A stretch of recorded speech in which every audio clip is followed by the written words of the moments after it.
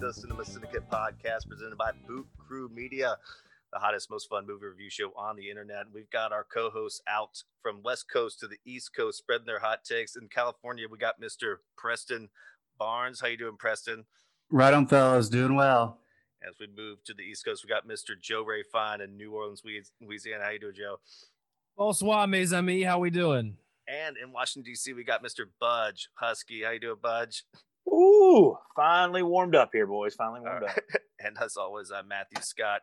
Tonight, we are going to be doing the Amazon original movie, Blow the Man Down. But before we get into Blow the Man Down, we always want to encourage people to go follow us on social media. We are at Cinema Syndicate on Twitter, the Cinema Syndicate podcast on Instagram. And please, if you're a loyal listener, go on iTunes, give us a nice review. We really appreciate it. Helps us grow, helps us get more subscribers, helps iTunes promote us more. And the more we get promoted, the more we get listeners. We really, really appreciate it. It's such an easy thing to do. Please go do that. So before we get into Blow the Man Down, we are going to give our marquee picks like always. And since Blow the Man Down is about someone accidentally getting into sort of a murder mystery thriller or whatever, not really a mystery, but they do try to cover up a murder, not even murder, it's sort of self-defense, but I'm trying to get a little offhand. We are going to do our favorite cover-ups in movie and TV history. And since Preston Barnes picked Blow the Man Down, he's going to start us off with his favorite three cover-ups. Go for it, Preston. All right, let's just get right into it. This first one, it's a great film if you haven't seen it. I think it came out in, 2014, 2015. Fantastic cast. The film is Spotlight. It is literally about a cover-up that went on for decades in the Roman Catholic Church.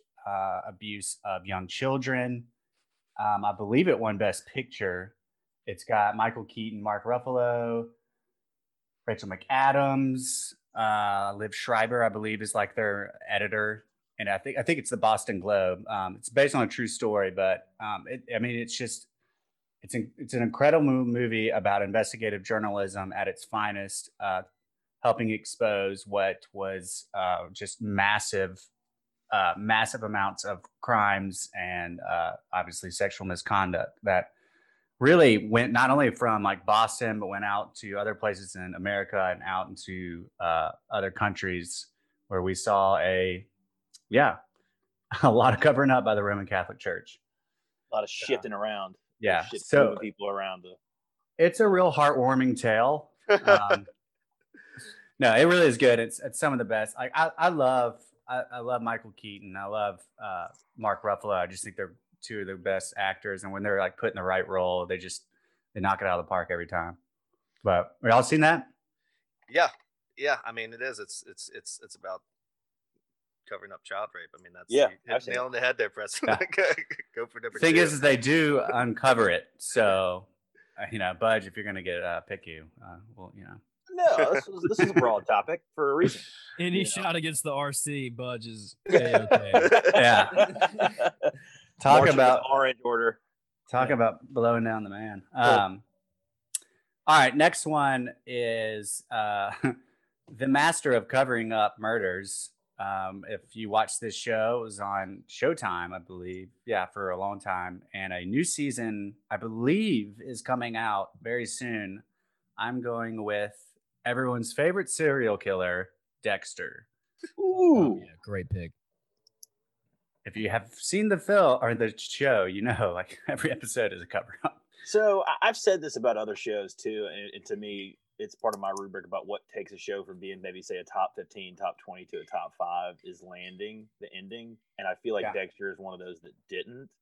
Are you intrigued by the aspect of a new season? Do you think it's going to be weird how they do it? Wait, Butch, before we get into this, are you saying it would be in your top 5 or top 10 if they had landed the ending? Or no, I don't. But I think it might be in the top 15, but it's now because of the ending, it is not.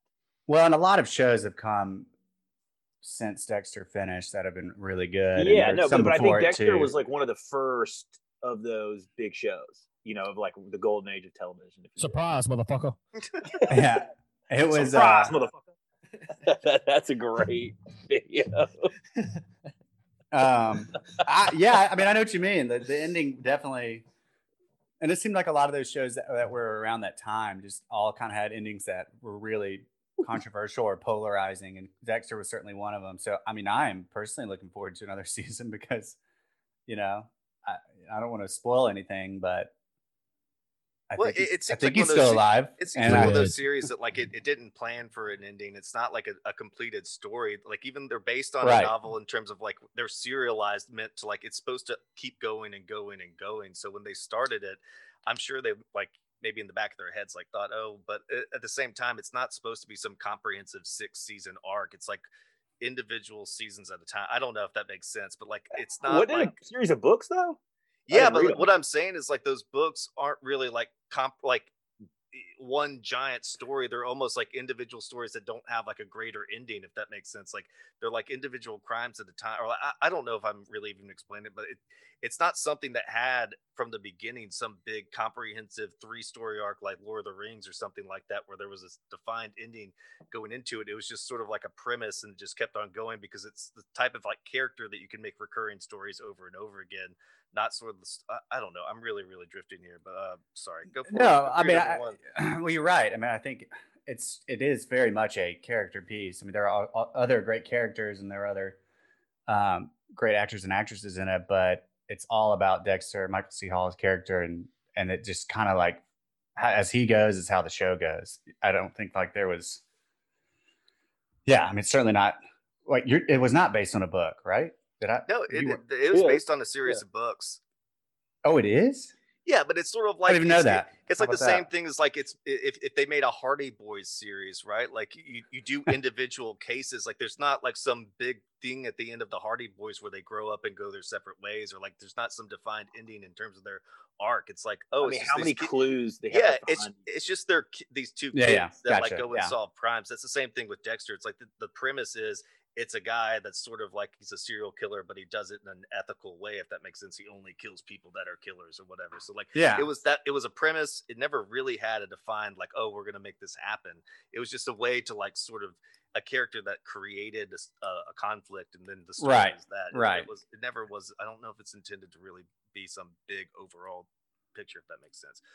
Go for your number I would one, agree. Preston. I would agree with that. Number one. Well, we talked about it recently in one of our long lost episodes. I'm going with Gone Girl, where The lost tapes. the lost tapes of Cinema Syndicate. This is an awesome. I love this film. The book is like this book. The book and the author, like she writes a lot of stuff similar to what you see in Gone Girl. And yeah, I mean, like the character Amy, I think gets away with everything, like almost everything she plans out. And that's kind of how they leave us in that film is that she's essentially gotten away with murder. She's gotten away with like identity theft, I guess. What I mean, like, what's that? Spoiler alert. Yeah, I mean, we spoil things here. And she ruined some really nice silk sheets. I mean, goodness gracious, Ruins that might be the biggest, yeah. might be the biggest crime of the whole movie. Yeah, she. It's. I mean, it is such a. It's such a fun, entertaining movie, and you know the way it ends with her like essentially just forcing herself back into that marriage with like a smile on her face and a terrified Ben Affleck. It is. It's it's wild. That movie was terrifying, not just because I mean, I remember when we talked about it, and obviously that episode's lost somewhere in the podcast ether. I don't know where it is. I don't know if we press record. Somebody's got it. Someone's probably listened to it. The people in heaven are, or something like that. But I mean, it's terrifying because I think what we talked about is like, could that actually happen? And it is sort of like the way it's depicted is pretty realistic. I know there's plenty of ways you could like nitpick or whatever, but it's just absolutely bizarre when you watch it unfold how someone could manipulate a situation like that, and it's just terrifying to see you do it in real time. All right, Joe, why don't we move on to your marquee picks here, your favorite cover-ups? All right, thank you, Matthew. I think I would be remiss if I didn't mention the boys over at Boot Crew Media, our podcasting producers, the network. They have the sumptuous new studios over there on Magazine Street in New Orleans. Go follow them on social media, Twitter, Instagram, at Boot Crew Media. I think I saw a mural being painted today. Did you guys see that? Yeah, it's looks like it's got like the New Orleans skyline with the nice Boot Crew Media logo right in the center of it. They got it looking good. I don't know if that's like that's like the end goal is to have a giant Boot Crew logo building right in the middle of New Orleans. So when this company takes off, it gets massive. It's just going to be a big. On my way home, I definitely see the flag flying on Magazine Street. But so you drive by it every day? Yeah. It's on the cool. commute. So give those boys a wave. So for my number 3 pick, I'm going with the 2002 classic, Catch Me If You Can. Leonardo DiCaprio, the ultimate confidence man. Good. Could sell ice, to an Eskimo. It's just one of those classic films where you get wrapped up in DiCaprio's performance. I think he and Tom Hanks you wouldn't necessarily think of them as being, protagonist and foil, Tom Hanks being the bad guy, or if you think of the Law as the baddie, but I really enjoyed that film. What do you guys think? Oh, I love it. I think it's almost like Tom Hanks's weird sort of klutzy New York accent or like Yankee accent. I don't know. Hey, like Frank Abagnale. Yeah, I'm Frank. Yeah, it is. I love that movie, and also it just like when you actually it's one of those movies obviously based on a true story, so whenever it's a true story you have to like read what the actual story was and like sort of, but he was like 18 or 19 when he started all of those crimes, like all those sort of confidence like crimes. Yeah. I think he was like only like 23 or 24 when he actually like passed the bar, and then also like 24 when he like was pretending to be a doctor. It just sort of makes you feel like, holy shit, this kid was so young and was still just fooling everybody. Like to have that confidence, that like not only just have the confidence when you've actually experienced something, you gain confidence from experience and learning, and you're like, okay, I could do this now. Like he literally was just having that confidence, never done any of that shit in his life, and was still fooling got like away with the professionals. cover up. Yeah, just amazing. Yeah. So when you think about it, like in terms of the history, in terms of how old he was, it makes it all that more impressive. It's so crazy to think he was doing that. But yeah, I love that story. And DiCaprio and Hanks are so good in it. Remind me about that movie, and it's been some time, but didn't that movie get filmed in like 30 days? What? Yeah, Let's I think see. that was Let's like go. Who directed that? We talked about it. Steven Spielberg. That was Spielberg? Yeah. Well, if anyone could do it. Yeah. He's like, I've already got everything ready. I mean, I have no idea up. what the filming schedule was, but I mean, are you saying that's incredibly 52 impressive? days. That's really fast. 52 days in 147 locations. Break that record if you can. Wait, so 52 to 140, so 3 locations a day? Like Spielberg must have just been in a taxi all the time. Well, DiCaprio says that scenes that we thought would take 3 days took an afternoon. Huh. Do you think it was just like one of those, it was like the perfect filming, like after every scene they're like, that's good, right? One take, we good? We're good, let's roll. I wonder if they saved a bunch of money and then just blew it all on the after party. Like it's one of those things where like we budgeted for 100 million, but we only needed 80. Oh, man, so it made $300 million. Yeah, just have like I like to think the after party was really just the whole cast and crew and like an airplane just flying around. And then just like a harem of 25-year-old women for DiCaprio. That's probably too old for him. Yeah, probably 21-year-old college students. He's like 21 to 23. All right, Joe, go for your number 2. All right, my number 2 is, as I've mentioned on this podcast before, Steve McQueen is a style icon of mine. I mean, if I could just have the man's wardrobe, cars, taste in women, everything, I'd be a lucky guy, right? Would he wear that hat? For those of you watching on check us out on YouTube Live. You can see my Mount Weird beanie. But anyway, yeah, Thomas Crown definitely would not wear this. He'd be wearing a $5,000 suit in his Boston mansion, which actually the last time I was in Boston, it was built in 1808. What's the nice neighborhood in Boston called? Quite a few, I'd imagine. I think it's Chestnut Hill, I think. And that's where the house is, and it's a federal building from 1808, and it is fantastic. Looking it up now. Anyway, the Thomas Crown Affair from 1965, the classic film with Steve McQueen. And the great thing I love about this, with the theme being cover-ups, is that the way that he sets up this heist is nobody has a chance of ever IDing him. It's the perfect crime. Oh yeah, no. Well, I was just about to say, because in the original one, like you were talking about, Joe, with Steve McQueen, is like he has like sort of like a video, like a video, right? He's got himself blurred out. It almost looks like the way they put it on. He's screen, got the spotlights behind him. Yeah, So it's like just a so it's shadow. almost it looks like a Zoom call, like what we're doing right now, but it's like based in obviously 1970 something. But yeah, that I can't remember exactly what differs between that movie and the Pierce Brosnan one, but it's I was still just as expecting entertaining. that was going to They be go after Joe's artwork style in icon, the was Pierce Tom. Brosnan. Yeah, Pierce Brosnan. But the one with Pierce Brosnan is sort of a little bit more athletic, right? The way he like darts in and out and like folds it and then dunks out, like while everything's sort of like collapsing on itself. I can't remember exactly how they do it in the original one. Like this, I feel like he's more of a mastermind and less of He's the mastermind. It's a bank heist, right? And so he's able to get all the pieces together and and plan it perfectly to where like he literally just goes and picks up this bag full of money in a cemetery and he's done like that. You know what I mean? Like there's no way he can be traced.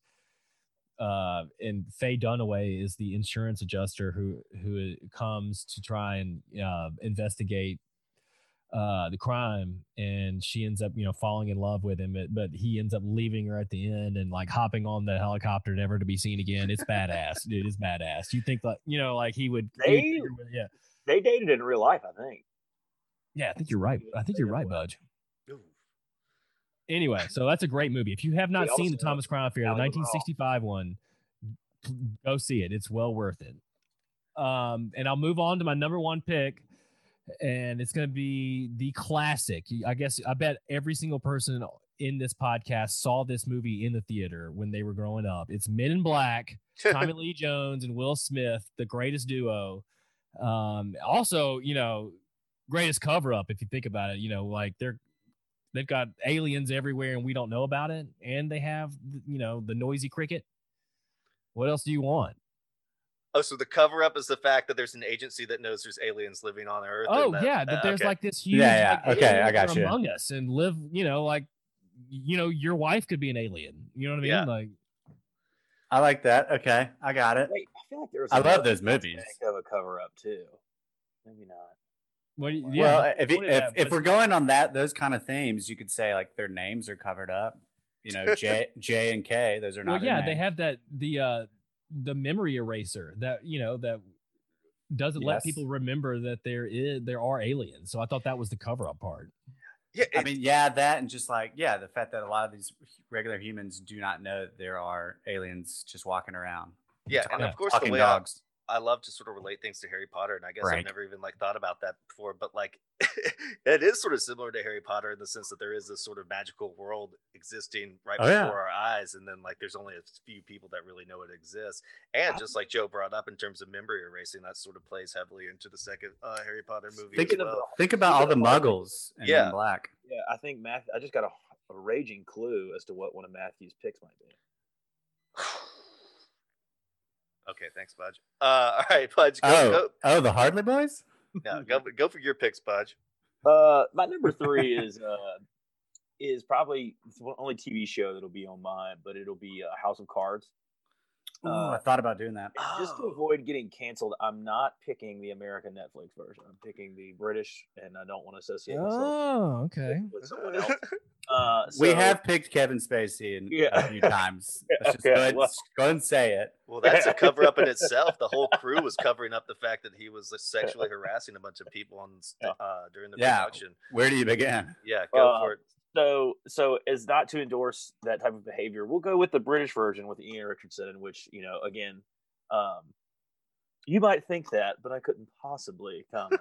Yep. Yeah, or is it? But it can be hard not to bring up the other one. But obviously they're very similar plots. I mean, obviously just different government systems. But he works his way up through the House of Commons. Yeah, and then one is killing the reporter. Yeah. And then covering it up. But there's also lots of other cover-ups. His sort of ruthless rise to the top. The way they The one in the original, though, Budge, I can't remember how he covers it up, but I felt like it. But in my memory served me correctly, it feels like a really cheap cover up. At least in the Netflix version, they actually sort of have a way to where he can get away with it.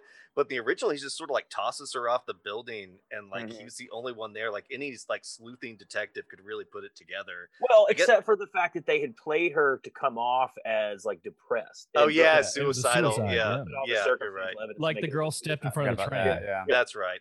Yeah. Yeah, I kind of forgot about that, but I feel like there was something else. It's been so long since I saw the original.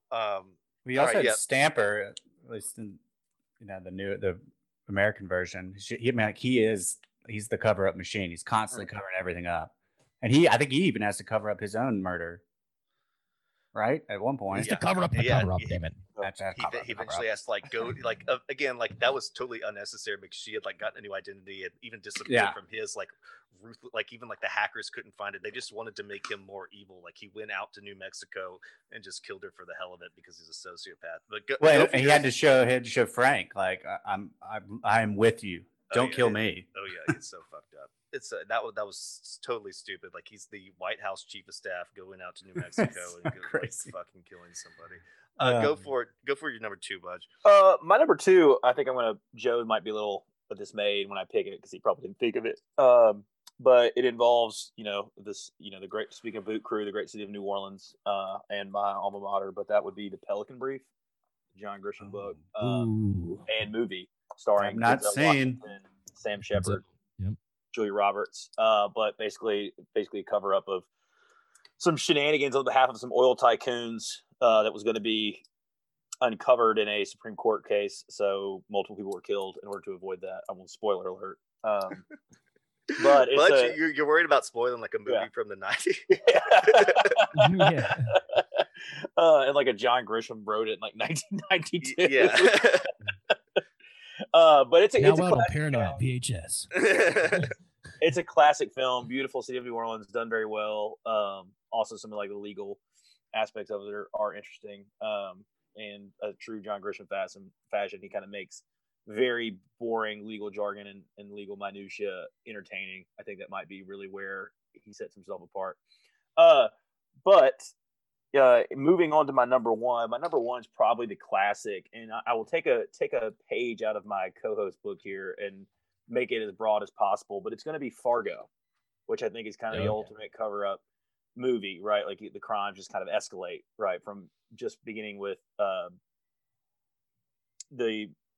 what's the actor's name? I can't think of. He's in Shameless. William H. Macy. Yeah, trying to cover up his defrauding.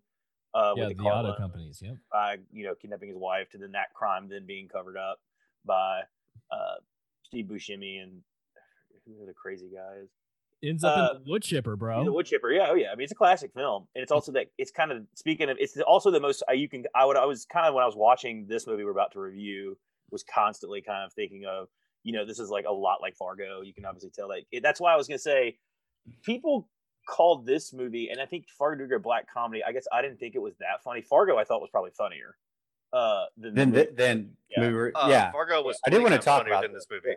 Yeah, and I think Fargo was absolutely an inspiration for Blow the Man Down in terms of especially like not geographical, but sort of like especially catering to sort of like a certain accent and small regional town and sort of cover up. Absolutely, it was very, very. The whole time I was watching this, I was like, oh, this is like a poor man's Fargo.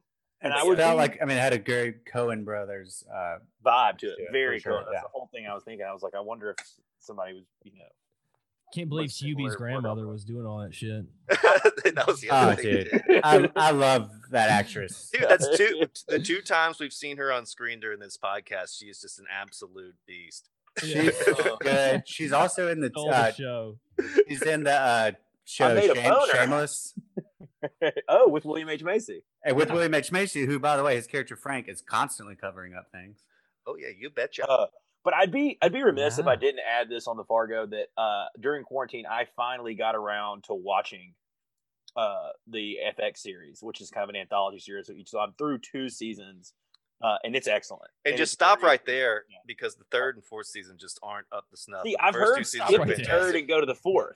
Is that Matthew? Is that Somebody told me a bunch of people have told me to skip the third and go to the fourth. Oh, I tried to watch the fourth, and it still wasn't as good as the first two. But the first two are fantastic. The second one's I really enjoyed the second one. But I guess the first one's probably a better overall story. But the second one, I loved like the music and the way like the editing of it was so much fun because it like sort of did that 70s sort of like different dual panel editing with all the stuff coming in and out. So it's kind of like Thomas Crown Affair a little bit in terms of like how the different panels were coming in. Yeah.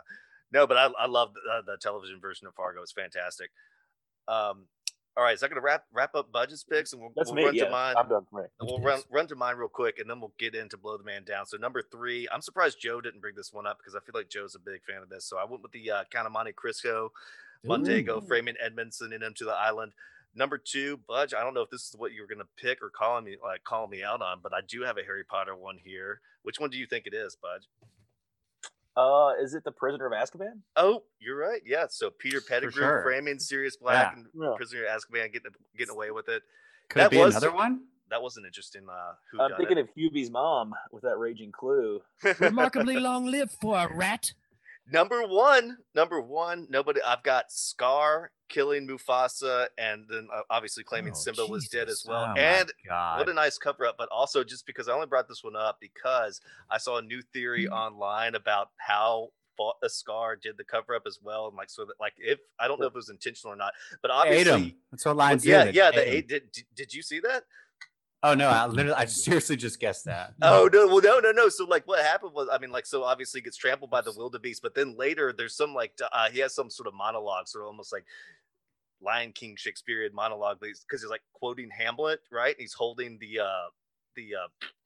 skull. Yeah. Oh. So and so what some people did online was they took like a lion's skull. And then, like, they showed it looked exactly like the skull that Scar was holding up, right? So, like, you know how Hamlet's holding up a human skull? This was a lion skull. So people were theorizing that he went back and cannibalized his own brother. Because, right? In Hamlet, I really don't know. I know, but everything Shakespeare's sort of like family tragedy. Right. But yeah, can you drop that link in our chat or send it to us? I don't know. It was something on YouTube. By that. It wasn't like anything crazy. It just basically sort of like was any type of YouTube conspiracy thing where just took like a picture of a lion skull and then, you know, freeze framed it and then juxtaposed it next to what the scene was in Lion King. It's not that crazy. I'm sure people took it really well though. But it was just one of those things. Poor Yorick. Yeah, it's just one of those things. Like, is Disney more twisted than we think? Like, because Disney does like to sort of like insert adult jokes in the kids movies and stuff like that. So people were like, oh, maybe they sort of like had Scar kill Mufasa. So yeah, if you are listening, go back and rewatch that. Because it does make it a little bit interesting. But so we're gonna move on to Blow the Man Down. Or Simba, if that's true. I mean, I hope he's getting therapy. Yeah, I think in Lion King 2 he figures it out. All right, so we're gonna move on to Blow the Man Down, Amazon original movie from I guess it came out last March, so it's pretty recent, just the 2019, yeah, I think. Yeah, I don't know. It was, and I didn't write down who the directors and stuff were, but I think they were like first time directors. First time kind of writers, first feature, first time directing. I think they obviously came off with a pretty successful product. So before we when we start this, we talked about, like, I always like to bring up tone, and we talked about tone last time with Dirty Dozen. So I kind of want to talk about the same here because Blow the Man Down is sort of described as a black comedy and also a thriller. We already sort of hinted at it, talking about how it relates to Fargo, which definitely sort of was able to pull off those two vibes. But did you think this was like very successful in being both funny and suspenseful, or did you find it like that it was trying to be like too hard, trying to be two things, and like not really accomplish that goal? Or what do you think? Do you think it was more of a comedy? Did you think it was actually a thriller, or did you think it was like I don't know, because I kind of felt it was trying to be something, and I don't know if it fully succeeded or not. What do you think, Preston? Real quick, the directors were Bridget Savage Cole and Danielle Crudy, so two female directors, which is pretty cool. I don't think we see that much. But to your question, I really enjoyed this movie. I knew nothing about it until like it was my pick for the movie, and I was just scouring the internet and trying to find like a good thriller, a good kind of mystery, something like different. And I came across this one, not knowing much about, not ever really even hearing about it. And so when I looked it up, I saw it billed as like a mystery drama. And then I did see like a dark, somewhere else being like a dark comedy.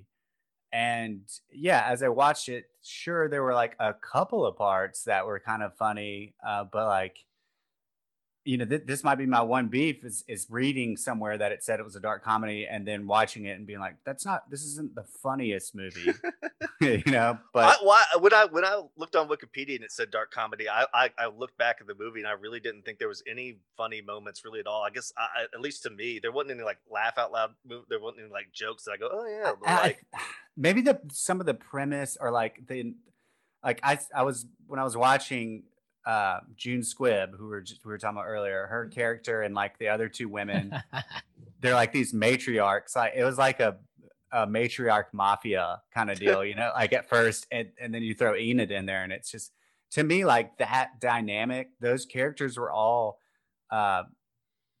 particularly strong. I mean, particularly Enid was I thought an excellent character, but they all held their own in such a way that like I guess that's where you could find some of the comedy, but I definitely didn't find it really in the sisters.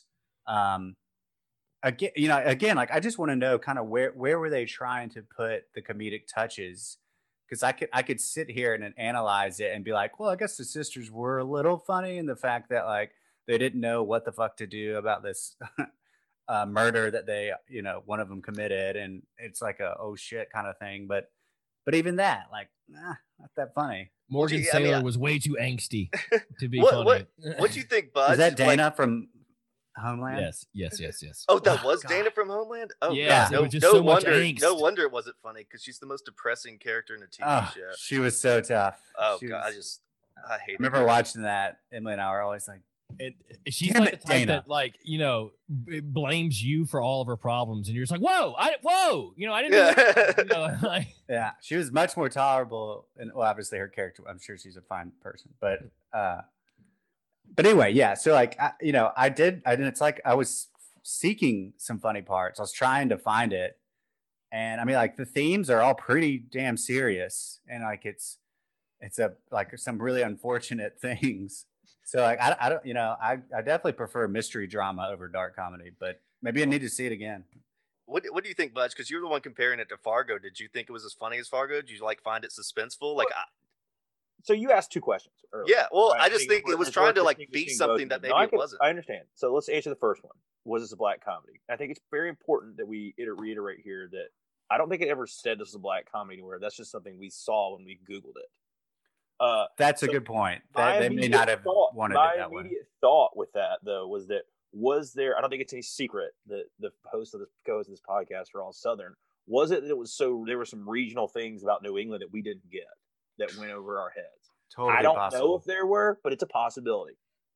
And I'll say this going into this to answer your second question as to whether did it not succeed? Was it trying to do too much? Was it trying to be too much of a black comedy and too much to be a crime caper?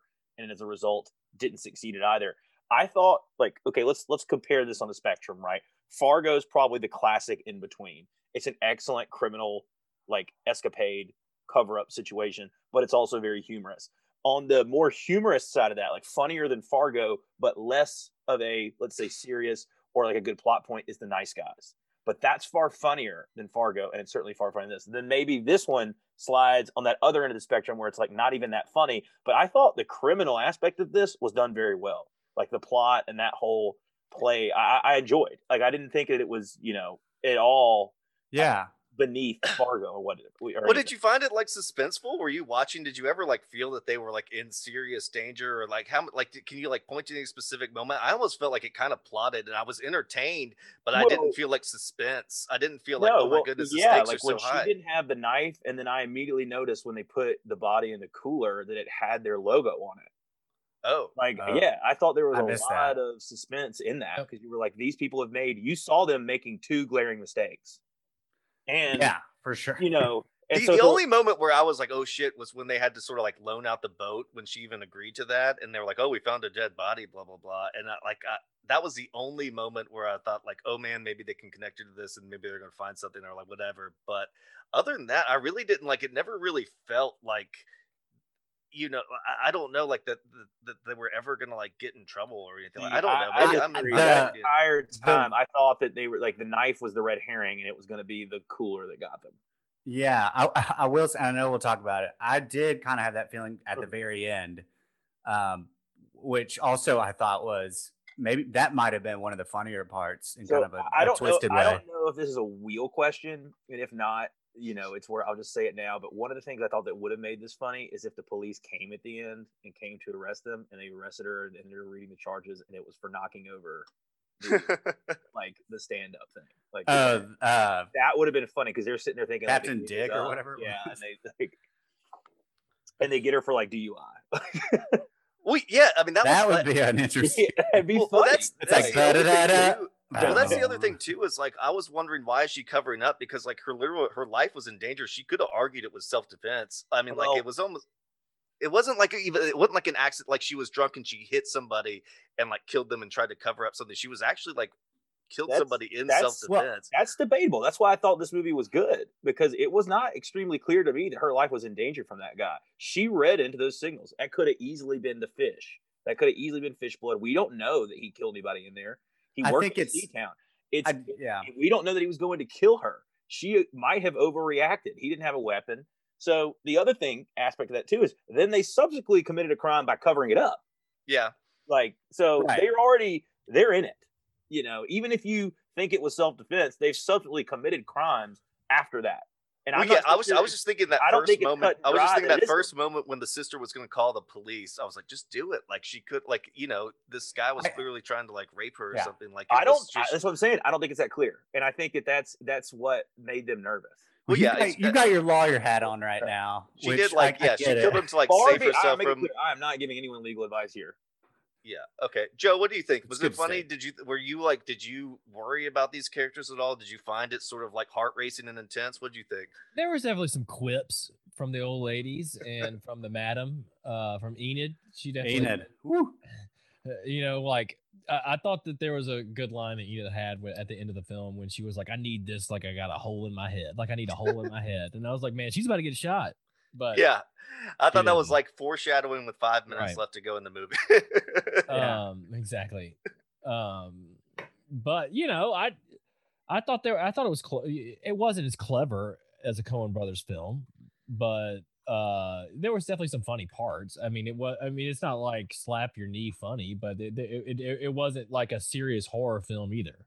Well, if you want to compare it though, like to Coen Brothers and Fargo, did you think they like really amped up the regional aspect of it the way they did in Fargo? I mean, that's part of one of the things that people remember most is just sort of those accents.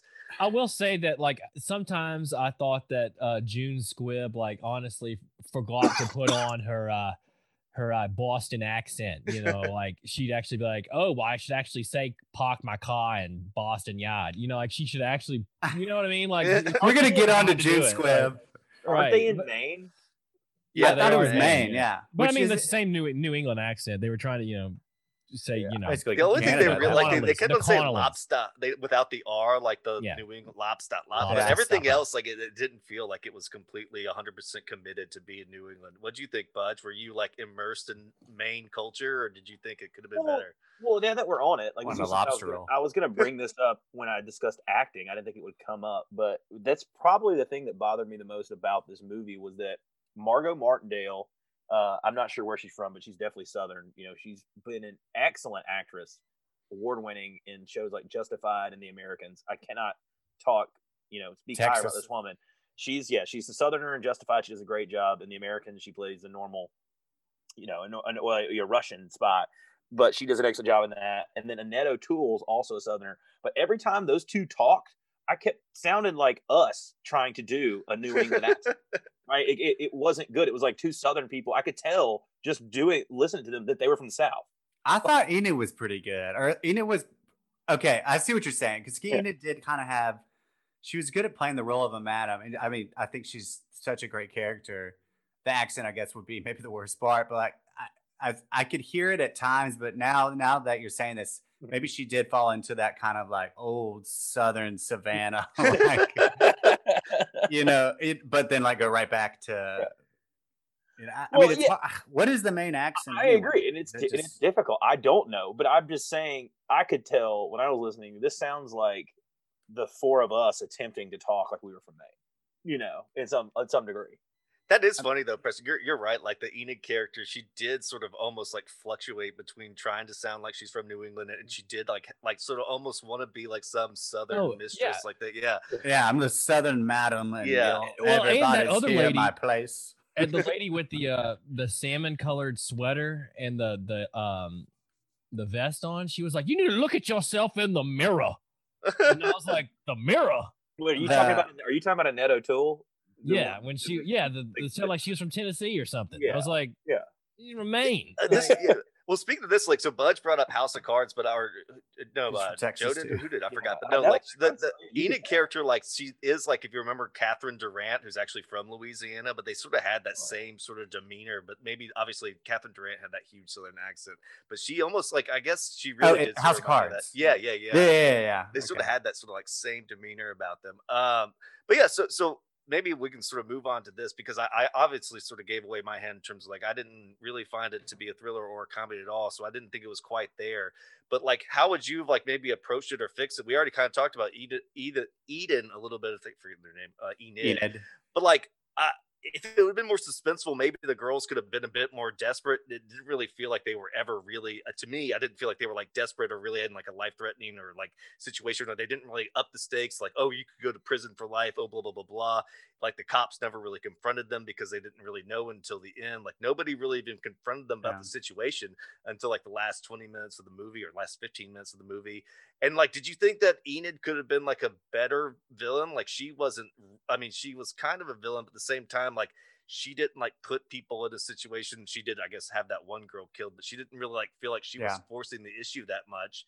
And then like the old ladies, I mean, like they were like manipulative and powerful, but like we didn't really get in terms like what exactly they could and couldn't do. I don't know. Like, and the cops were sort of like, I don't know. I don't want to call them bumbling, but they didn't really feel like they were desperate to solve the case either. They were just sort of like kind of going around. Like, did you think the film needed a bigger sense of urgency to like really hit home the thriller aspect, or what did y'all think? Like, who would you have amped up or elevated to sort of make the film a little bit better?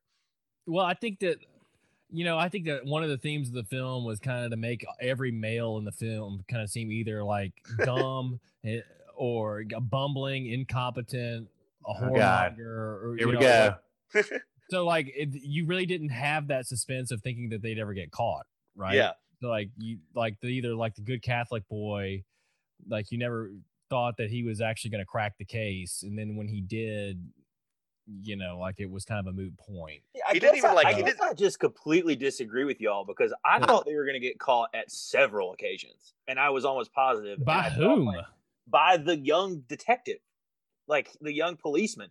And like when they made so many mistakes, and then particularly when that detective figures out that she's lied twice and that she wasn't where she said she would be, right? Like, where she was, like he knows something's up. And I thought what was going to happen, but he didn't he would ultimately, figure it out, but then let like not say anything. Small towns look after small towns, and that's not what occurred. But let's put it even this way though. Like, even if they had found the knife, the cops, like there wasn't a body and there wasn't like blood on the floor, so like there really wasn't even a murder scene, right? So like, but you knew that thing was going to pop back up. Like you knew the whole time that second body was going to be found. Well, the second body wasn't found, was it? It was like you see her like emptying out the cooler, but like that's the other thing too. Like if you're gonna dispose of a body, why are you putting it in a floating cooler, like right up against a crashing wave? Hold on. Are you saying they didn't find Gorski? The cops didn't. No, the cops didn't. Right, but it happened at the end of the movie. Yeah, at the end. But my point is, were y'all just that whole time y'all were just like, hey, Gorski might not be found? The entire time I knew he was going to be found, and I knew that was going to be what set it off. It just didn't occur. The cops. Yeah, that's what I was thinking. But that's suspenseful, because I think they're living on borrowed time. There's literally a cooler with their business on it with a body inside. I'm with you, Budge. Lying about their whereabouts. Like, that is suspenseful to me. I'm with you, Budge, because not only is it suspenseful, but like the cooler does get found, and it doesn't get found by the cops, which like then like the ending to me really ties it together, because I think what you have here is a story of like a community that has been there for generations, that all kind of knows each other. All the families are tied together. So like part of me didn't think that they were like, I thought maybe they could get caught, but like I never thought it was going to be a big deal because they're in this like close knit community. Their mom apparently was pretty well connected, and like yeah, you've got some of these characters that don't really seem to hold any strength compared to some of these like matriarchs, and maybe to some extent like the sisters felt protected throughout. I don't know, but like I think I think the thing about a cooler with a dead body floating around this whole time is certainly something that like you can forget about as you're watching the movie. But I mean, it's such a huge part because it plays into all of their anxiety and all of their like, impulsivity, which is another theme in the film. Well, I mean, it definitely was in the back of my mind, but after that first, like, I felt like it was just used for that first, like, scare tactic of, oh, a body washed up, and you're like, oh, this is going to be it, but it was actually the body of like the dead prostitute. And I Yeah. guess like Budge was saying that like it's probably in the back of your mind the whole time, but it didn't feel like they didn't show it in the sense like They if you're sort showed of the cooler coming up to water. Like yeah, it floated up, so you knew it was going to wash ashore. but then they showed yeah, Remember they show it they show it three different times. They show Yeah. it like when it goes in, I think, of course. They show it towards the middle where it's like you see, okay, now it's floating, so it's At the floating top. around. You also have the point where you think they're going to stumble upon it in her boat, which is like, oh god. So that's three different kind of times where And you're then like, you don't see it till the fucking end when they're cooler. washing. well, I think And it's then one at of those the end, things. it's like, washing boom. Wow, It what an should have been ending. done like maybe like because I think that's confusing because it does. I don't know if you actually like maybe I didn't see it too much, but it should have been something kind of like Jaws or something where like you I was think just it gets thinking that. where it gets like sunk, where he sinks the barrels and they sort of walk away and go, oh, job done. It sank to the bottom and then it shoots back up and then that's something that would like indicate to the viewer this shit's gonna like bite them in the ass. Or I have like a musical interlude whenever like you see like dum Yeah. Well, I just think, yeah, that would be great. The film is pretty like is whenever pretty subtle. that body's coming back, Yeah. Yeah, well, yeah, I'm just, yeah, I guess like, Budge, I mean, we you're could agree to probably just disagree you're a here, very intelligent viewer in the sense that you're constantly thinking this in terms of like legal things, and maybe I'm thinking about it in terms of, all right, they've already used that plot device, they've gotten rid of it. You're thinking like, oh, this is actually like this is still going to come back up. I don't know. Like, I once that one scare happened, I was like, I just didn't even really think about the cooler anymore. I was thinking more about the knife. But yeah, They try to pull See, you away. yeah, with again, the and I knife. reiterate, I thought the knife was the red herring, that they were focusing on the knife, and when that was irrelevant to the Yeah. Well, the knife is not a human it's body not- it's floating in a yeah, cooler. it's not irrelevant, right? Like it's still a big aspect. They made two mistakes, yeah, well, yeah, I understand. I thought it could have like I said, I thought they all could have been a little bit elevated a little bit more. I thought like if they would have shown like if they would actually discover the body, the one dude's body or whatever, it really would have put the pressure on the cops to solve it more, and it really would have put the pressure on like the two girls in terms of oh man, we really fucked up. But like when you only just have a like the knife sort of lingering out there, it didn't really feel as much like the stakes were as high as if they would have found the actual body. I don't know. I was just, it didn't, the film didn't really have the sense of urgency that maybe I was expecting it to have in terms of a cover up movie. I don't know. Especially like Joe said, like the cops, you never really, to me, I never got the impression that they were really doing all that much. They were sort of on the case, but didn't really feel like they were even no one even knew who the dude was that was missing, since they were trying to solve the case of a missing prostitute. So it wasn't like they were even actually sort of on the case for the girls, if that makes sense. Like that's another thing too. Like they weren't trying to solve the case of the murder that we witnessed. They were trying to solve a case of like the one that didn't involve them. I guess we did actually see that Yeah. murder at the very beginning, but it's almost like they were honestly looking at something else. That's the other thing. I think if I would concede anything in that and what you're saying, I would probably like the cop angle, or at least have them be a little bit more competent. But then also, it just like again, it kind of speaks to the small New England town where it's just You're not gonna see a bunch of crimes. I mean, this is a classic, right. criminal or mystery plot device. Is that like the small town local PD are ill equipped to investigate a murder? Yeah.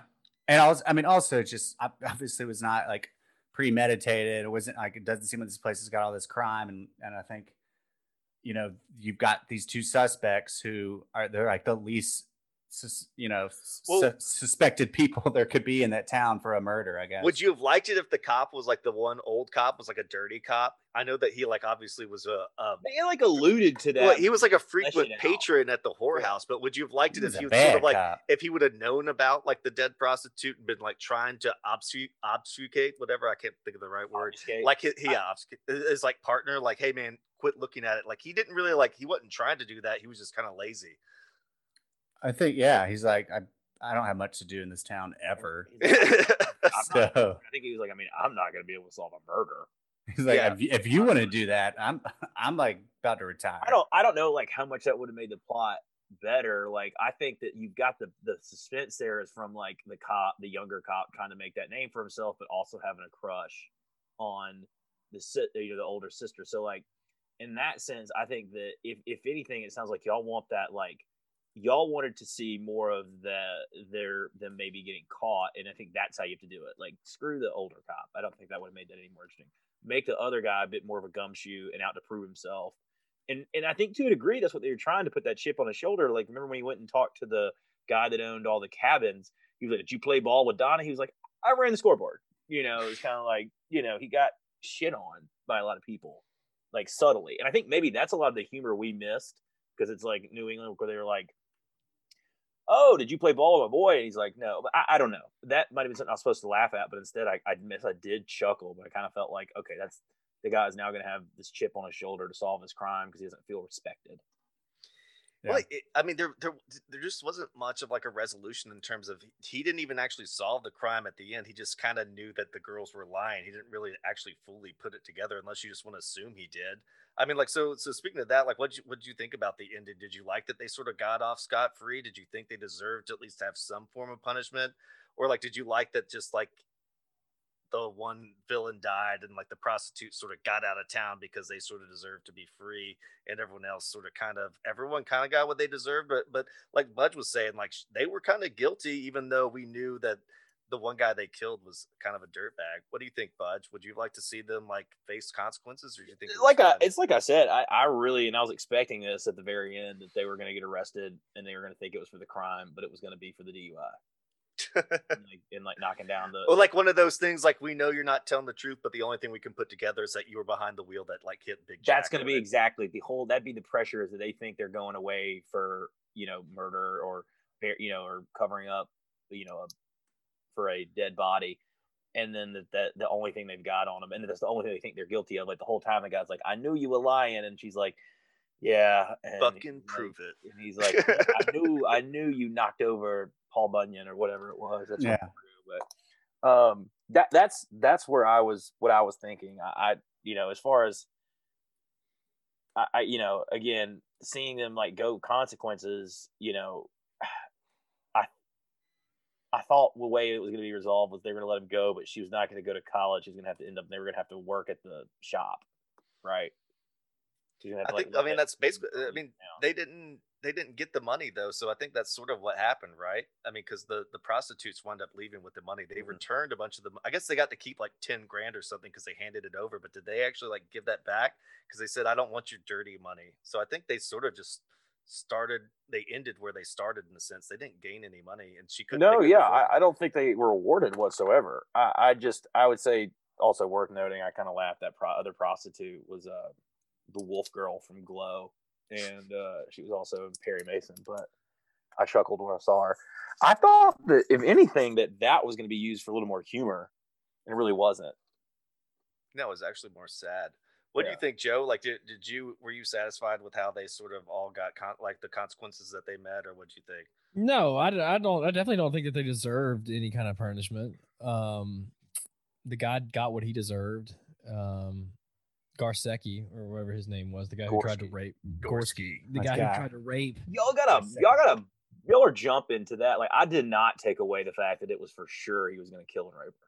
Like, I did not think. Well, he had already assaulted her. Like, he had assaulted her, and also didn't he really? She was going nuts, and he was like, "Hey, calm down." And then she took off down the dock like that's dangerous. No, they grappled for a while, and she was like, "Stop!" And then she ran all like, and then like he was he's like going after her. Yeah, but I don't think that he can't. You're forgetting what's he supposed to do? Just drive away and leave this woman out in the cold in a dress with no jacket? And, Are you saying he was like a Southern gentleman now? Listen, she'd also popped the trunk and seen the blood. What I'm telling you is, if this is her defense in court, she's got holes. She's got lots of holes in this case. It is not a cut and dry self-defense at all. Well, he had a gun. He had drugs. She pops the trunk, and it's got a bloody tarp with hair. And he's in a fishing town. He's got all that money. It's not that crazy. Well, I think I'm just saying he probably could get away with it. That's what I like about this movie, is that I got the impression she knew that it wasn't a clear case of self-defense, and that's why she wanted to cover up the body. They just wanted to cover it up because she couldn't get her story straight. See, I think that's y'all missed a big thing there. Why do you think that she was? Because the reason she messed up, she knew she messed up by covering up the body. Like, she should have just called the police.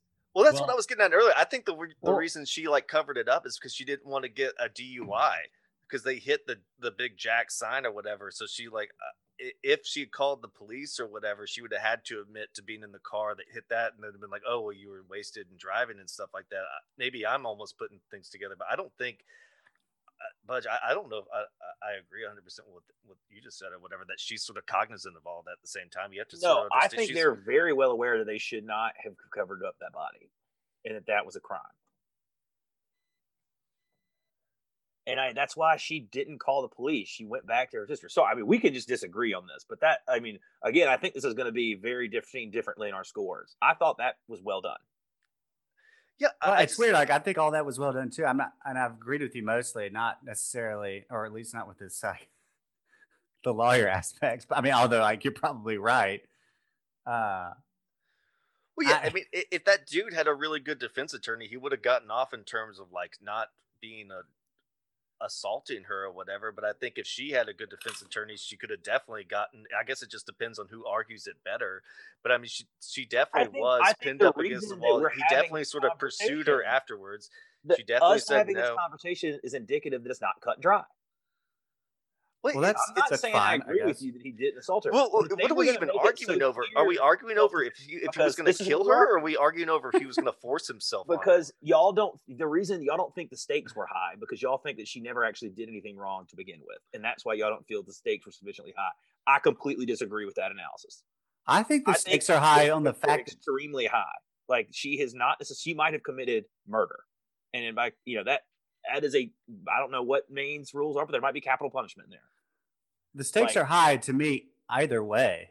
If it's murder or self-defense, I mean, I think that's the whole point. Like, I don't know if they're like. But I love that you're looking that deep into it, but I feel like because that's, to me, what made this movie suspenseful was that if she gets caught, there's a chance she's committed a capital crime.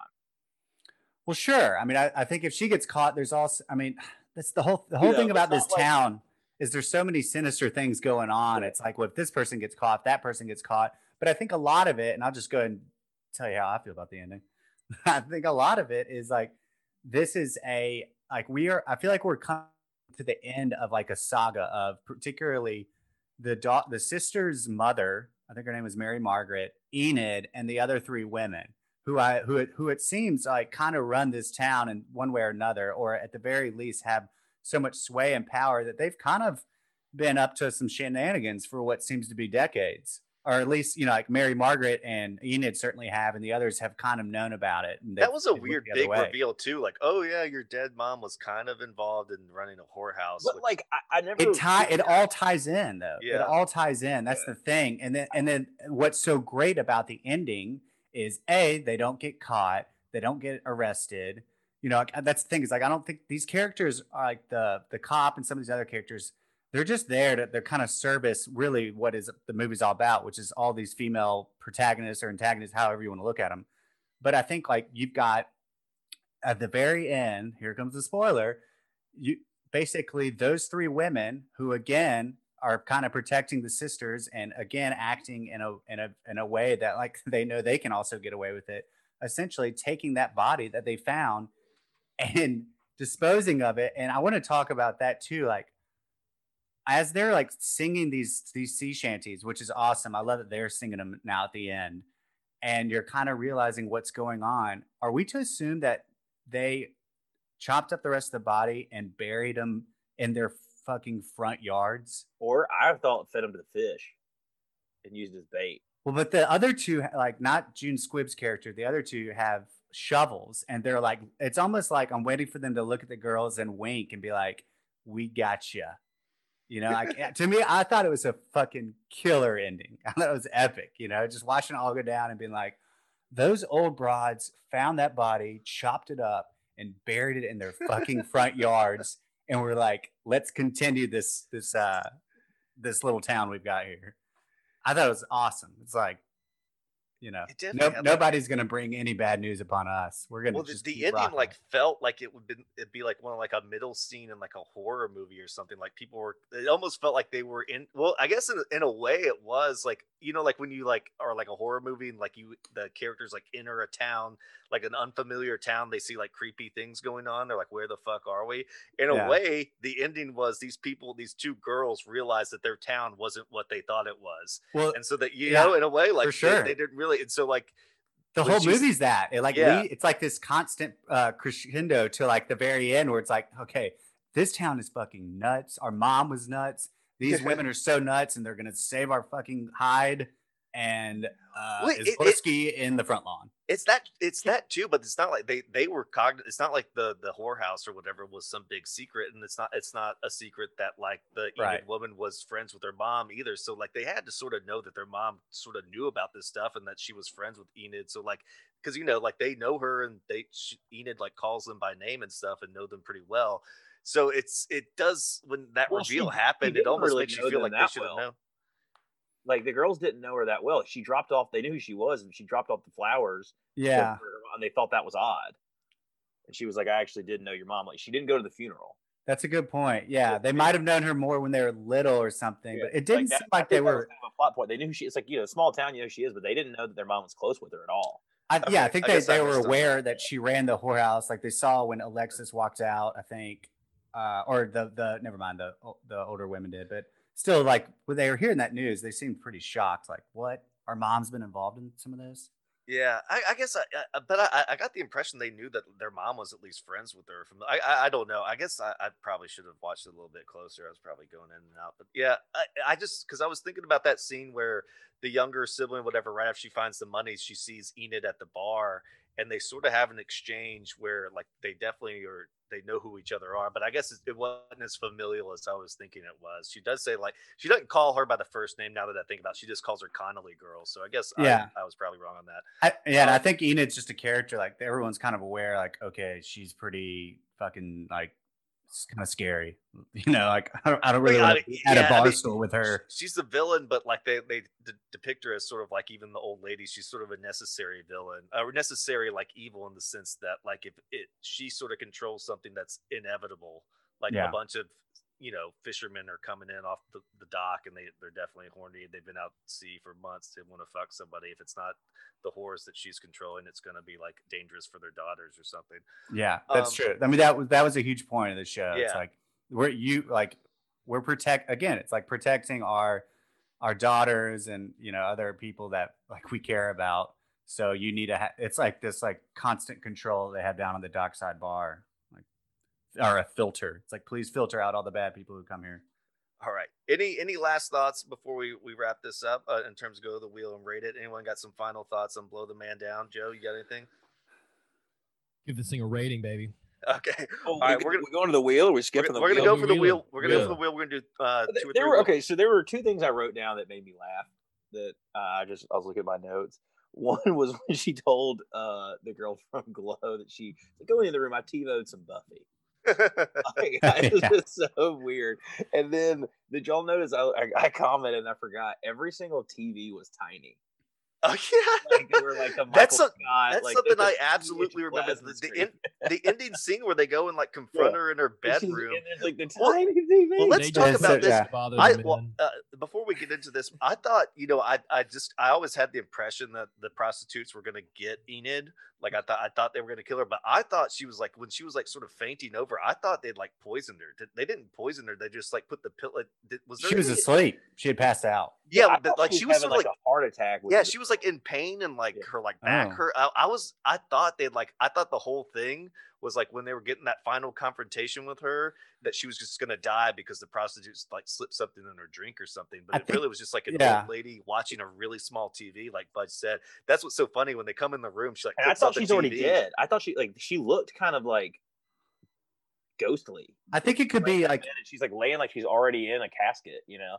yeah, maybe it was that. Maybe that there was like some illusion, like maybe like she was getting poisoned or something, or Yeah, that's what I was. or Gonna it was ask you just guys, like her. Did I miss something about like them trying to do something to her? I think it was just her, like the kind of again like a culmination of these people and like what they've been doing, and kind of her losing all the control that she had. When the prostitute girl finds out that Enid, had, been the one that killed their friend, the hooker that we never actually meet, but is the dead body.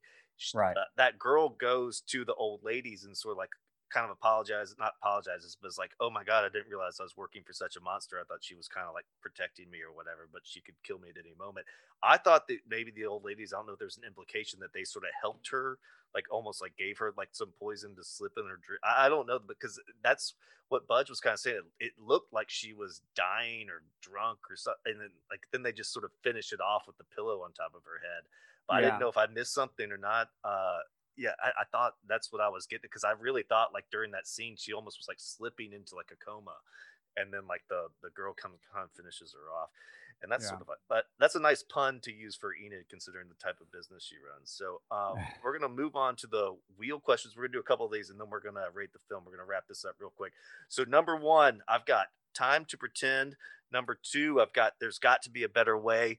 Number 3, Old Coleslaw. Number 4, Make This Movie Sexier.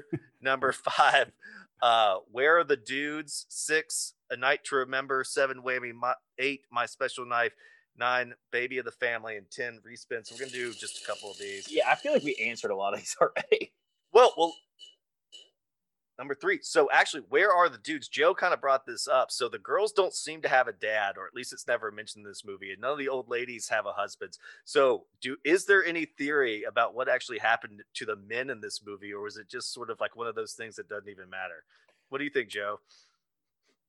I think it was purposefully done by the two directors. I think it was meant to be like this matriarchal show that kind of, I think that part of their writing was kind of to show how, like, you would normally think that this would be like the town would be run by a bunch of men, and like every man that you see in the show is like, oh, hon, did you see the game today? Like that's on his mind. Meanwhile, they're like masterminding the town. Well, I didn't know if it was like, like all the sort of like all the fishermen, like the famous, what's it called? Like a widow's peak, not widow's crest. Yeah. Widow's peak is like your hair, like the widow that like their husband's off at sea and they're trying to constantly look to see if he's coming back. Part of it. Yeah. Because so like they have to run the town while all these people are dead while their husbands are fishing or something like that. Or I think there's that, which is a cool angle. And I think also it's just like, I mean, you've got two female directors, and they made a movie that is supposed to be have female protagonists, and it made me think kind of like, like in Us, where they basically flipped it, and we're like, all right, we're gonna throw you some white people tropes here, and I think in this movie they're just kind of like, look, this is all about the women, like we're gonna do a fucking film with just lead females, and these guys like don't really have much to do in this movie. It's not even like they don't have much to do. They didn't even exist. That's what I was getting at in terms of like none of the old women are like, say they're divorced or they're widowed or anything like that. We just sort of like they're just sort of single spinsters, or we don't need like they don't even care. That husband comes in. He's looking for work. He's watching the Pats game. Oh, that one guy is. They're not giving Brady any protection. Yeah, that was like their version of, well, do y'all want like a souffle or a steak tonight? Like have some sandwiches. I made some bagel bites for the game. That's the male. That's the female version. Exactly. All right, the male, you're like, well, the Pats. So look, I think that is where some of this humor is. It's a very deadpan script, but I think it's also like it knows what it's doing. It's doing it for a reason, because we do need more movies like this. There's no doubt about it. But like, it's also just it's kind of like a throwback now in a way, and I don't know. I kind of want to watch it again. How about that? All right, on to the next one. We sort of figured that one out. Oh my goodness, how would you make this movie sexier, Joe? We always ask this question. Hold on. I've got to know, Matthew. Does it land on that every time, or do you just let it land on? Or do you just the mystery wheel? I let it land on the sexier one. I do have true wheel spins for everything else, but this one we're trying to wrap it up, and I always like to ask this question. So, Joe, how would you make Blow the Man Down a little bit sexier? Oh man, okay. So if not to put out the rapey vibe, so like we could just excuse that whole part. Yeah, there was nothing really sexy about. We reviewed the different version of House of Cards. Yeah.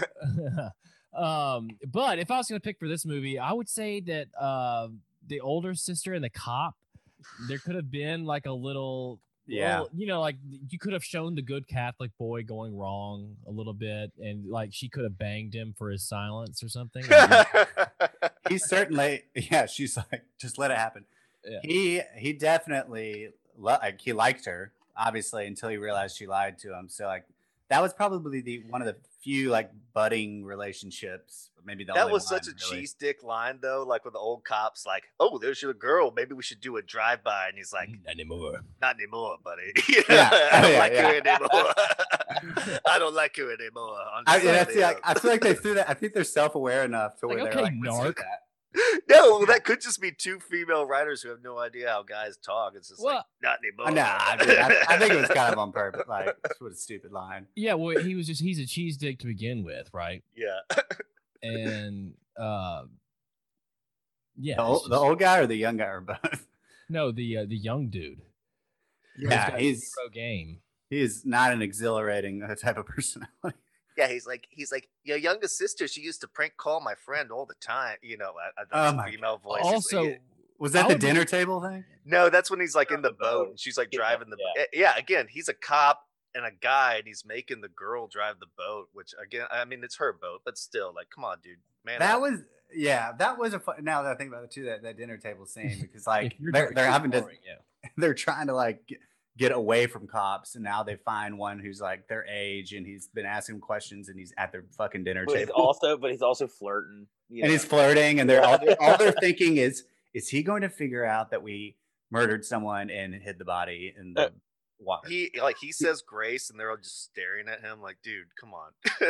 Yeah, which just makes it really, really awkward. But again, it just hammered home again that he's sort of just like he's Mr. Goody Boy that plays by the rules kind of thing. Let me ask y'all this, because we were talking about the dinner scene. Did y'all find that fish to be appetizing, or is that just a regional difference? Oh, when she they very much make a big deal about that when she throws the fish on the skillet like 3 times. And honestly, made me hungry. Yeah, I remember that. Well, that's the fish that they make fish and chips with. Haddock. Yeah, that's what I was. Yeah, I was kind of curious. It was in like some oil and butter, and it started sizzling. Woo, that was pretty good. Flaky white fish. Wait, honestly, that was that was the sexiest part of the movie. Was that fish? When that fish hit the pan. Yeah, I wrote that down, and I was like, "This seems like the kind of town that would have great fish and chips." It would have gotten that much sexier if they had served it fish and chips style. It's a cod town. It's a cod town. Yeah, well, I mean, like, that could have been like a funny moment. Like, she's like, Joe, she's trying to like seduce him at dinner or whatever to get his silence, and she's like wearing like a skimpy outfit, and like all he can think about is, oh man, this haddock's fantastic. Like, just like completely ignores her. He's like, this fish is amazing. He's like, you do fish and chips? Yeah. All right, so we're gonna move on to our rankings here because we're kind of at an hour. So let's start off with the characters out of 25. Joe, what do you think about the characters? They satisfy you out of 25, or what'd you think? Yeah, I think that it was a pretty diverse cast of personalities, and I think that they hit all the right notes of the little New England town. You know, the cast of characters you would think would be around, all the moms and whatnot, the matriarchal mafia that we had going. Yeah. So I'm gonna go 22. What do you think, Preston? Yeah, that was a pretty charming, compelling set of characters. You know, I really enjoyed all of them, from Enid to it's June Squibb. I keep forgetting who she played, but I just love I feel like every character she does is so great. She's obviously been around for a long time. So I'm gonna give it 23. What do you think, Budge? So I give it a 21. I mean, I think the characters are good. I just think the men were a little underdeveloped, and I also think that I could have, and I don't know if it's probably one of those things that if you ask somebody who worked on this movie, certain things were left out. But I was always kind of confused as to like what the women's role was when the town was run by like gangs or whatever, like which is like a seedier town. Like, were they prostitutes? It was never made clear that like all the old ladies didn't at some point like. They Oh, said you they think they did participated? they did some things that they were unsavory, particularly with like Enid, with not with Enid, but like with the sister's mother. So anyway, Yeah.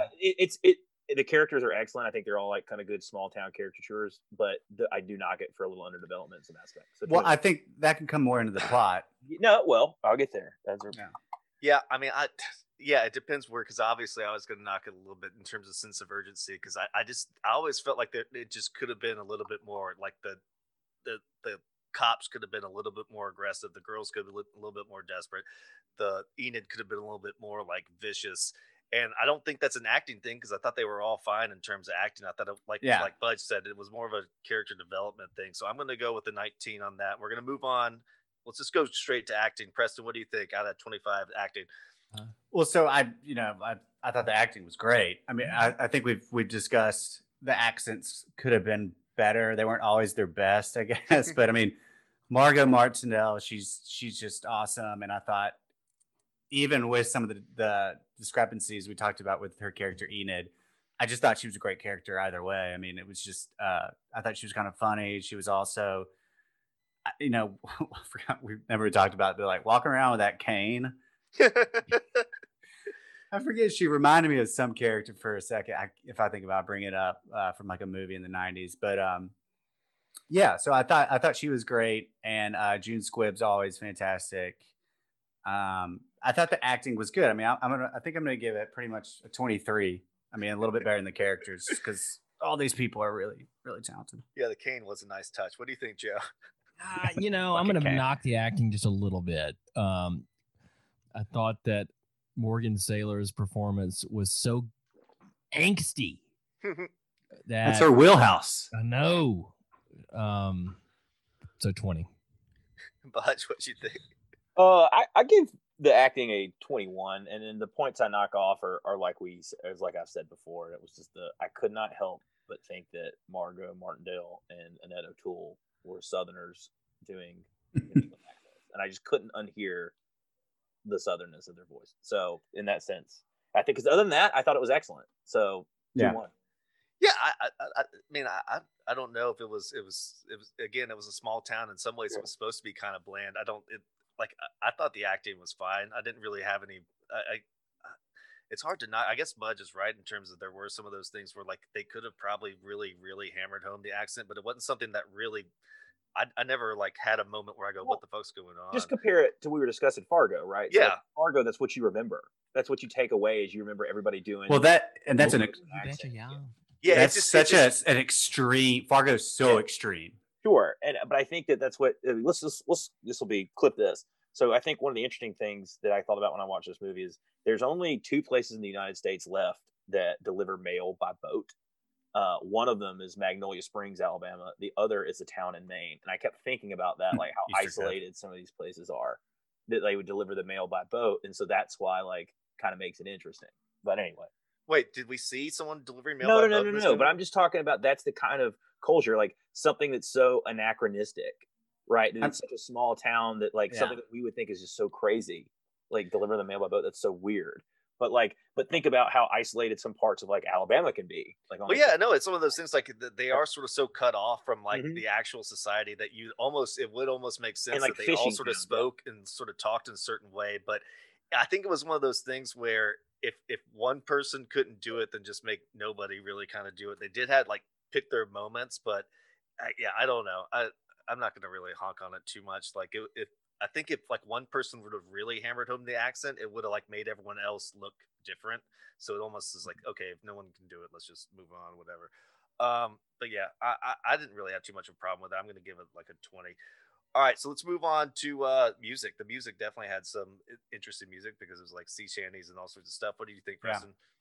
Yeah, the sea shanties were a nice touch from the beginning to the middle and then to the end, but obviously being sung by the women at that point, which I thought was really cool.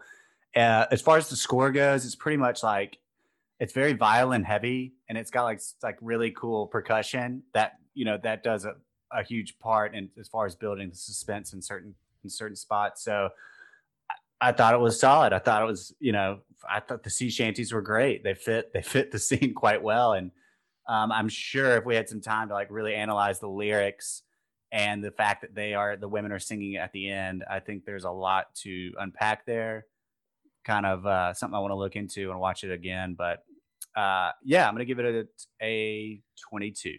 Well, blow the man down is about an accidental death on a ship, so that sort of speaks to like Budge's point is in terms of like it wasn't a premeditated murder or whatever. It sort of Awesome. was an accident and how they deal with it. What do you think, Joe, in terms of the music?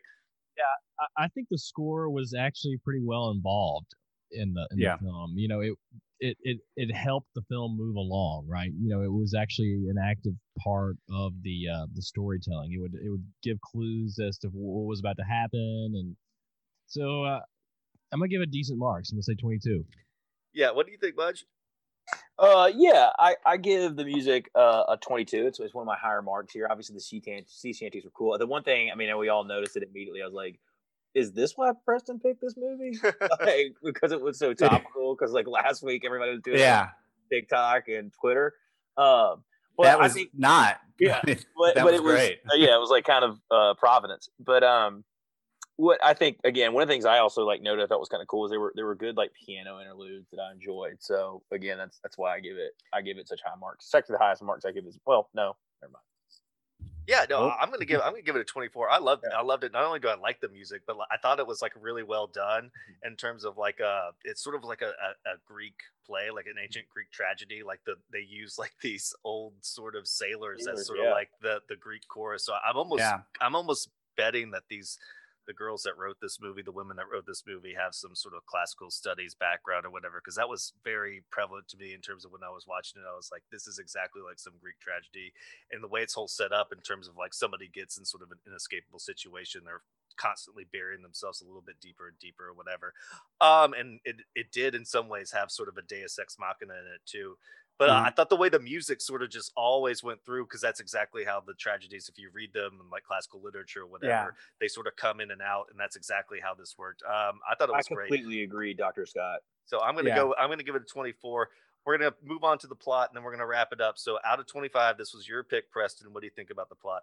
Well, that was really a good point about the Greek tragedy thing. Is I was also thinking too when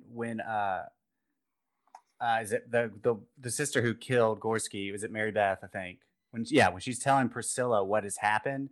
I don't know if you noticed, but it kept going back. Like they're in a hallway near their rooms, but it kept going back and forth from like Priscilla's face and Mary Beth's face to pictures of them as like little girls, and there was like this like like innocence kind of going away kind of bit that was happening that I thought was pretty interesting. Oh, I did want to add, I also loved it too because it mixed the Greek tragedy and sort of like sea shanty stuff, but they also did have that one banger at the bar that They Don't Write Them Like This Anymore. I thought it was just a great little touch. Yeah. I mean, I love that song so much. So when that came on, loved it too. But sorry, go ahead. With your plot, Preston. And also, like, also, we just to assume that like just fishermen, I feel like throughout cinema, they're just depicted as having fantastic singing voices. It's the only thing to do. There's no Wi-Fi. They can't like watch YouTube. It's just like they all just sing with each other. Yeah. All right. So the plot is, I almost want to throw it to Budge because clearly he's got a lot to say on it. But yeah, I did see kind of, people are throwing it out like the Femme Fargo. But the more I'm thinking about it, and the more I'm getting these vibes of like the humor being kind of this like deadpan approach, which I'm seeing more and more in like certain scenes, and it's becoming a little bit funnier to me than I think initially I thought it was. As far as like just the story itself, it's very unique. I think it's pretty clever. I love the ending. I thought that was a really brilliant way to tie it all together, and just kind of I thought it was kind of funny and twisted at the same time, which I personally appreciate in a movie. And So I guess it is kind of darkly humorous. it is. I mean, like again, like just the fact, like them singing that and looking at the girls as they walk through the streets, and just like almost that wink and a nod, and it's just, I was like, oh my god, those fuckers! Wow, that was really cool. So I'm gonna give it the plot of 23. What do you think, Bud? I mean, Joe, out of 25. Yeah, I enjoyed it. I'm gonna go 22. All right, Budge, what do you think? Yeah, I give it a 23. I've very much enjoyed this film, and I'm glad that I didn't do a lot of research beforehand. And I think, kind of like Preston kind of nailed the points here of what I thought this was a well thought out sort of caper cover up movie, and I think I'll stress here that this movie is also pretty tight. Like, it's not long, and I think that's what a lot of the parts of it being well done. Like, there are a couple things that we've discussed that are maybe underdeveloped, but one of the things I do like about this movie is that it doesn't focus on stuff that to make the plot too convoluted. Like, everything kind of goes along quickly and briskly, and it all kind of matters. Like, let's compare this with Nice Guys, right? Like, when there's that whole thing when Kim Basinger comes in, the FBI gets involved, like, it just adds another layer to the story, right? That, like, maybe makes it a little convoluted. In this instance, it really isn't. Like, every little thing is kind of crucial and critical to it, and it happens kind of like, okay, boom, boom, boom, boom, boom. It's just, again, tight, well written, and a good ride from start to finish. And I think it ends, like we just said, it's a classical bookend. So that's why I give it high marks. I was thoroughly impressed. Yeah, not too much wasted stuff. Mic drop. Yeah. I mean, I liked it. I think the reason I was so critical of it is sort of like we were talking about earlier. It's hard not to compare the movie to Fargo just because it is one of those regional cover-ups. And Fargo probably is one of my favorite movies of all time. So maybe when in the back of my head, I'm like, oh, that's not as good as Fargo. But when you think about it objectively and like not in a comparison to what's kind of like an all-time classic honestly, movie. After us discussing this, I want to watch it again. Because I feel like maybe I'll find it more humorous, and then maybe I'll notice a little bit more about what Matthew was saying about the classical things. Because I didn't even really think about it that way. Yeah, same. Yeah, well, I don't know. No, but it really was the first thought that came in my mind when they had just sort of that like showing of like fishermen singing at the same time, and sort of like that's how like classical plays start, is with the chorus setting it up and with the theme, and then it goes from there. So it sort of faded out. Yeah, cool. And then they kept on having that dude, like his face kept on popping up after like big moments, and he would even the font. It really was funny. Yeah, the font was awesome. Yeah, but I mean, plot wise, I mean, it is a good movie. I'll give it a 23. All right, so that's going to wrap it up with Blow the Man Down, the Amazon original that came out, I guess, a year ago in March. We all sort of liked it. We all definitely had some criticism of it too. Next week we are going to move on. We got special guest. He's from SB Nation, big funny guy on Twitter, Mr. Ryan Nani. We're gonna do full cast. Yeah, shut down full cast. And we're gonna do Batman Forever. Batman Returns. Batman Returns, excuse me, not Batman Forever. That's the Val Kilmer one. Batman Returns is still Tim Burton with the one with Danny DeVito. It's the one, which is pretty excited about watching this again. I am too, actually. Yeah, kind of pumped. It's got Christmas vibes. It does.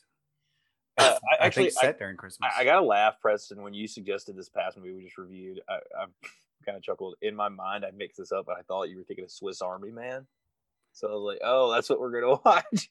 I think. Did we talk about that? I don't know if we have, but like, I was like, when I hit play, I go, "Oh, that's not what this movie is." So, a really crazy fun fact: my first cousin, his best friend is one of the Daniels. Yeah, they're Alabama guys, right?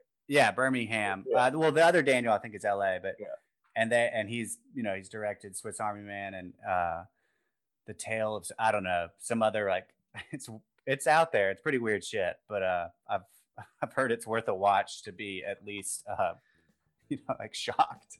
For the record, Swiss Army Man is labeled as a black comedy as well on Wikipedia, so maybe that's just a very broad brush that they like to paint.